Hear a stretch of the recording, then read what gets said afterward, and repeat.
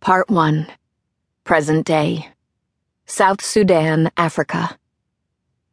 Chapter 1. Jamila was beside my bed, yelling into my face. "Come, doctor! They're calling for you!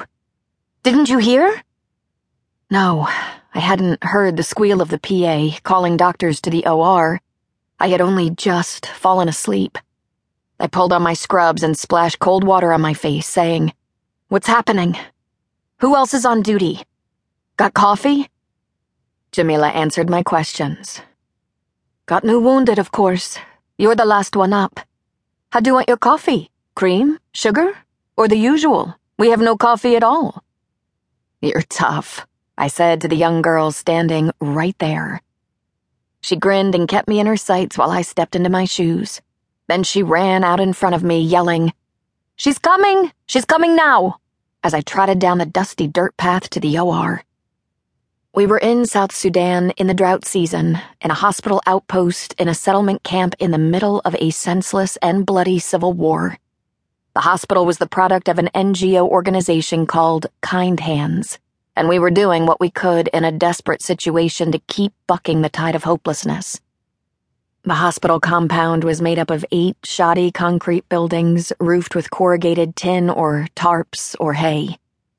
The female staff lived in one building, the men in another. We ate and showered in the third when it wasn't filled with the wounded and dying.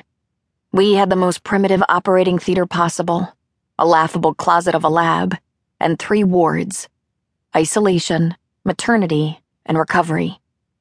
The professional staff was constantly changing as doctors went home and new ones came, and we were assisted by local volunteers, many of whom were internally displaced persons, IDPs themselves. Our current roster consisted of 6 doctors, a dozen nurses, and a dozen aides responsible for the emergency care of the 80,000 residents of this camp.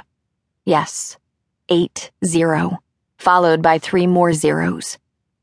All the doctors here had had to compete for an assignment with Kind Hands. We wanted to do good in the world, and yet very few doctors signed up for a second tour.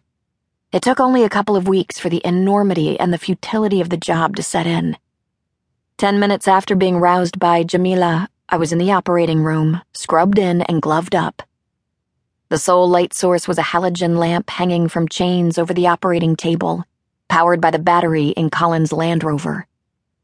The boy on the table was a very small 4-year-old who, according to his mother, had wandered too close to the chain-link boundary and had been struck by a bullet to his chest.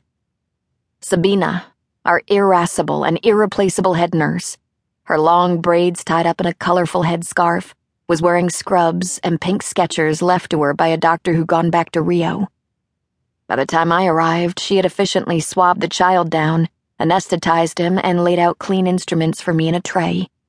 As I looked him over, Sabina gave me a rundown on his vitals. The child was bleeding like crazy, and, given his small size, he could barely afford blood loss at all. I saw that the bullet had gone in under his right nipple and had exited through his back, just under his right shoulder blade. The boy's mother was standing there with a tiny new baby in her arms, her tears plopping onto the contractor's garbage bag she wore as a sterilized poncho over her rags. English was the official language here, and although probably 60 tribal languages were in use, plain English was understood. I asked, "Mother, what's his name? Tell me his name." "Nuru," the woman said. "My God, my little son," I said to the unconscious child. "Nuru, I'm your doctor. My name is Bridget. Your mommy is here too. Hang tough, little guy."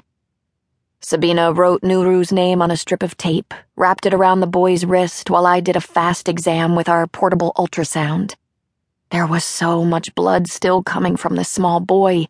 I had to find out if the bullet had gone through only his chest, or if he also had an intra-abdominal injury. I looked at the ultrasound. "There's no blood in his stomach. That's one good thing anyway," I said to our head nurse. "Maybe the only good thing." Sabina clucked her tongue and shook her head. Then she hung a bag of blood and threaded an IV needle into the boy's vein.